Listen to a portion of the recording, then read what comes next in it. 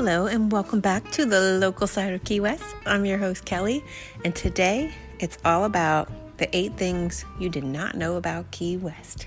Let's get started. All right, guys, this is going to be a good one. It's juicy.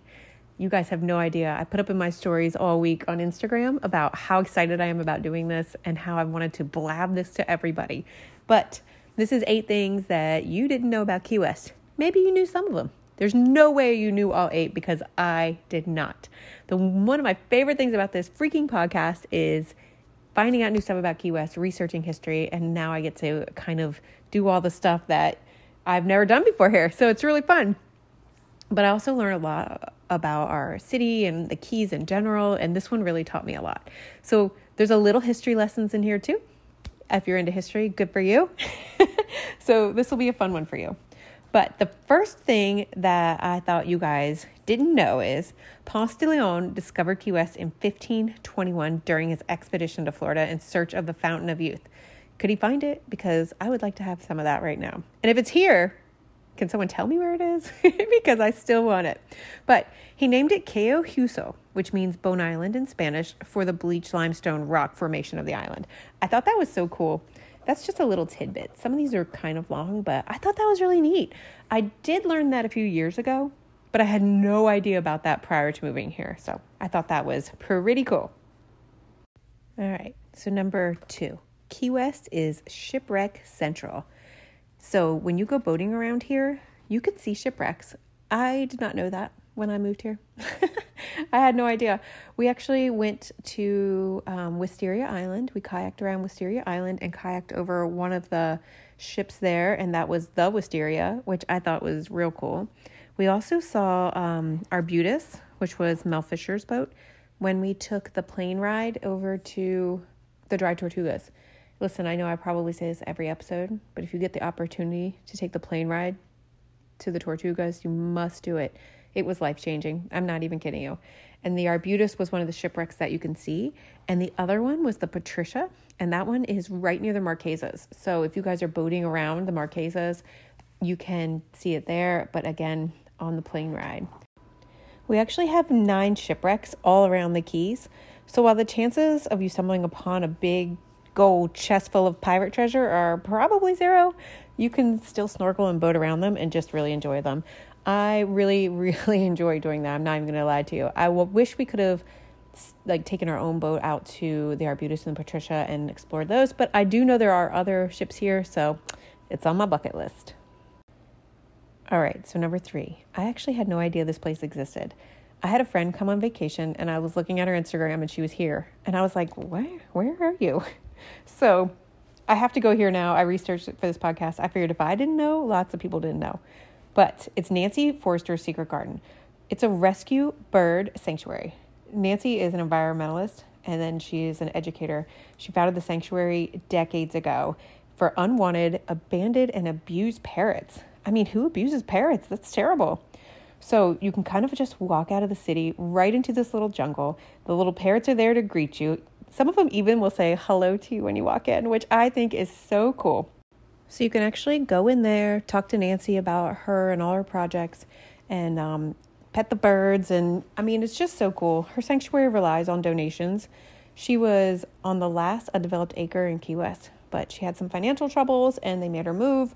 So donate heavily because you want these birds to be taken care of. The entry fee is $10 for adults, and then kids are $5. But please, on top of that, also donate because she's doing such a good thing for these great animals. So Nancy Forrester's Secret Garden is at 518 Elizabeth Street. All right, here is my favorite one. This is my juiciest one ever. I had no idea this was true. You people might know this, but I'm not a huge bar person. So you bar people, you might know this already. But this is my favorite. Are you ready? Are you sitting down? Do you have your drink? Dun, dun, dun, dun, dun. Captain Tony's, 428 Green Street. It's the oldest bar. It was once a morgue. I had no idea. Complete with the freaking hanging tree. I mean, they actually hung people in Captain Tony's. What? Actually, it was the original Sloppy Joe's where Hemingway would actually sit and drink. But that got moved over to where the Sloppy Joe's is now, and then it was Captain Tony's. 75 people were hung in Captain Tony's. Of course, it wasn't Captain Tony's then, but 75 people were hung. Not only that, Captain Tony's was a morgue, a bordello, a telegraph office, a speakeasy, and a cigar factory. Fun fact, during the refurbishing work in the 80s, the floorboards were taken up to reveal the bones of 15 to 18 people. Among them was a gravestone for a woman named Elvira Drew. Elvira was a teen, married to an abusive alcoholic man in his 50s. Elvira died in 1822 at the age of 19. Do you know why she was hung? She was hung for killing her husband, who was beating her up. Good job, girl. I'm just saying. Her tomb marker now sits beside the pool table. I'm not kidding you. When you go in there, there's her tomb marker. Another gravestone that's there is Reba Sawyer. Upon her death, her husband found scandalous letters between her and another man, and they would make arrangements to meet at Captain Tony's. So when she died, he dragged her tombstone from the cemetery to Captain Tony's, put it under the tree, and supposedly said, well, this is where she wanted to be, so this is where she'll stay. That is absolutely my favorite out of all the stories I'm telling you today. I should have saved it for last. But number 5 is the Pan Am's first office is at 301 Whitehead Street. So it went from the Pan Am office, and then Kelly McGillis bought it, who was in Top Gun, and turned it into a microbrewery. And now it is actually one of my favorite restaurants ever, called First Flight. Go eat there. It's delicious. So in this spot was where the first American international flight ticket was bought. I mean, isn't that kind of neat that that's where that happened? And then now I eat flatbread there. Pan Am was the U.S. largest airline from the 1920s till its collapse in 1991. On October 28th, 1927, Pan Am #1 flight took off from Key West to Havana, the first international service in America. It was started by Juan Terry Tripp with the aim to provide the masses with air transportation for the average man at rates that he can afford. So he turned his little office into the world's biggest air carrier. I mean, where are the rates that we can afford now? Has anyone else flown out of Key West lately? Because good luck finding a cheap flight there. Number 6, the Key West Cemetery. Yes, I know. That's not something you didn't know. Everybody knows there's a Key West Cemetery here. But have you taken the tour? Have you walked through it? I literally ride my bike through there constantly. If you go to my Instagram, I talk about Instagram a lot. If you go to my Instagram, you can see it's one of the places I take my bike rides. I have no idea why I love it in there so much. Maybe because I'm a little dark. Maybe because I love Halloween. Maybe because dead people and ghosts do not bother me at all. I have no idea. Maybe because I'm weird. But I do enjoy it. So everyone knows the cemetery is there. It's at 701 Pauline Street. Take the tour. It's a fun tour. But the locals here are always known for taking our little quirky sense of humor to their graves. 100,000 people have been laid to rest here, more than 3 times the number of people actually living on the island. The cemetery was established in 1847 after a hurricane, are you ready for this? Washed bodies out of their previous location. Okay, many of the graves are above ground due to the high water table, of course. So people aren't washed out of their graves anymore. I mean, who cleaned that up? Ew. The cemetery, though, is best known for its unusual gravestones. This is the part you guys might not know, okay? Most recognized is B.P. Pearl Roberts, which reads, this is what his tombstone reads. Quote, I told you I was sick. One reads, so long and thanks for all the fish. Another one reads, quote, Jesus Christ, these people are horrible, unquote. Another is just resting my eyes. And maybe one of my favorites is, if you're reading this, you need a new hobby. Maybe I need a new hobby. Maybe that's where I'm going. Another one reads, I've always dreamed of owning a small piece of Key West. There really are a ton more in there. You have to walk around and read all the graves. There's a lot in there, so you're not going to read them all, but just take some time and go do it. There's so much more in there than funny sayings and conch-shaped headstones and just really weird things. But there's also a lot of history in there. Many Civil War and Spanish-American War graves, a section for Cuban freedom fighters. But here we go again with my darkness. But we are talking about a cemetery, okay? Carl Van Kassel. Do you guys know that name? If you don't, you need to look it up. I feel like I could do an entire episode on that, but I feel like if you go to all the true crime podcasts on earth, they've probably done him. Maybe I will just for fun. You guys should message me and tell me if you have any interest in this, okay? But this guy stole and preserved the body of Elena Milagro Hoyos from her cemetery. He used beeswax, silk, and makeup and kept her dead body in his bed in a wedding dress for 7 years. When the woman's family found out, they were obviously extremely distraught. So they moved her to a secret location and nobody knows where she is now. What? Is that true? It's true. Oh my God. I would like to do a whole podcast on him one day. That's pretty cool. Anyway, also there is a haunted tour in there. They say there's ghosts and you can see all the haunts and, so if that's something that interests you, you have to go there. The cemetery is a lot of fun. Is that weird to say? Whatever. Number 7, the stoned crab. So I know when you guys are coming into Key West, whether you drive down or go over to Roosevelt and you see that big restaurant called the Stone Crab. So they have food in there. You can eat dinner. Okay, so why am I even talking about this? Because everybody knows about the stoned crab, right? But what you didn't know is that you can dine with the sharks there. Okay, not quite. But the stone crab allows you to actually feed the sharks. I called today to verify the times, and I think they do a 1 o'clock show and a 5 o'clock show. Their website does not say that, just so you know. It says different times. So call ahead and find out. But see, these sharks would follow the fishing boats in, and the owner of the stone crab, of course, sparked an idea of feeding them. The sharks like scraps thrown overboard by fishermen. So first there were like a couple sharks, and then there were more sharks, and now there's like 20 sharks. So it's mostly nurse sharks, which are pretty docile. They aren't penned, so they come and go as they please. So I'm assuming when the food comes out, these sharks are ready to eat. And the sharks are also known for being lazy and friendly.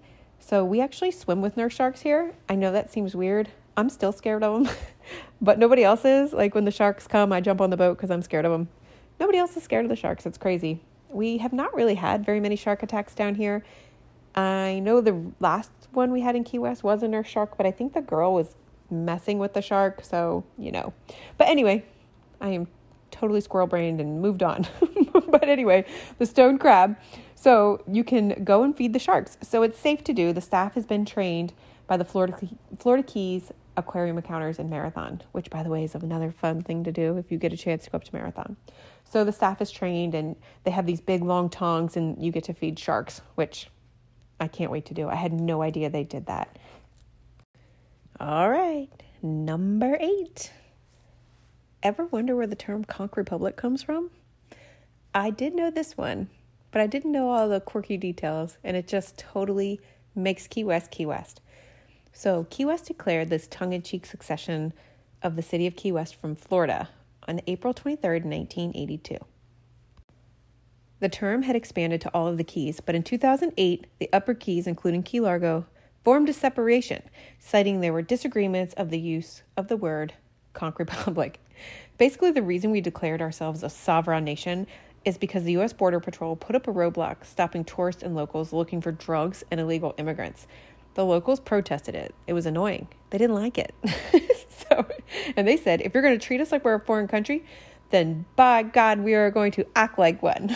So with all of the complaints to the U.S. government going unanswered, of course, Commissioner Wardlow declared our independence.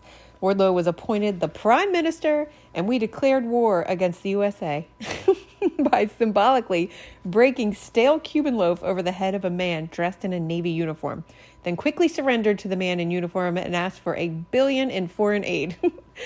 We even had the big invasion of 95, where the U.S. Army Reserves were supposed to conduct training on our land, but failed to notify the great and powerful Conch Republic. So we sent a schooner out to meet them, loaded with the very dangerous water balloons, stale Cuban loaf, and conch fritters. The battle was quickly ended when the Coast Guard used their powerful fire hoses to wash away the competition. The leaders of the 478th Civil Affairs Battalion issued an apology to the Conch Republic saying, We in no way meant to challenge or impugn the sovereignty of the Conch Republic.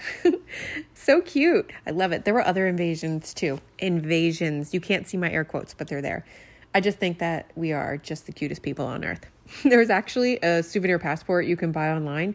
People have evidently bought them thinking they were legit travel docs. Shortly after 9/11, FBI investigators thought the attacker, not going to say his name, one of the 9/11 attackers had possibly purchased one. So the last thing about our amazing Conch Republic is that we even have our own national anthem called Working in the Conch Republic by Key Lime Pie Band. So I'm going to sing that for you right now. Are you ready? Come on, people. No way. Go YouTube it. I hope you've enjoyed this fun podcast. I learned so much. I hope you guys learned as much as I did. If you're enjoying this podcast, please share it on your social media, #local side of Key West. Also, please add me on Instagram, Kelly, KELLY _keys_930, and tag me in all of your shares. It makes me so happy and it really helps my podcast out. And if you guys really are enjoying it, hit that little 5-star. You can leave me a voice message, all the good stuff. Leave a review. I love it all. I appreciate you guys, and I will see you next Wednesday. Bye.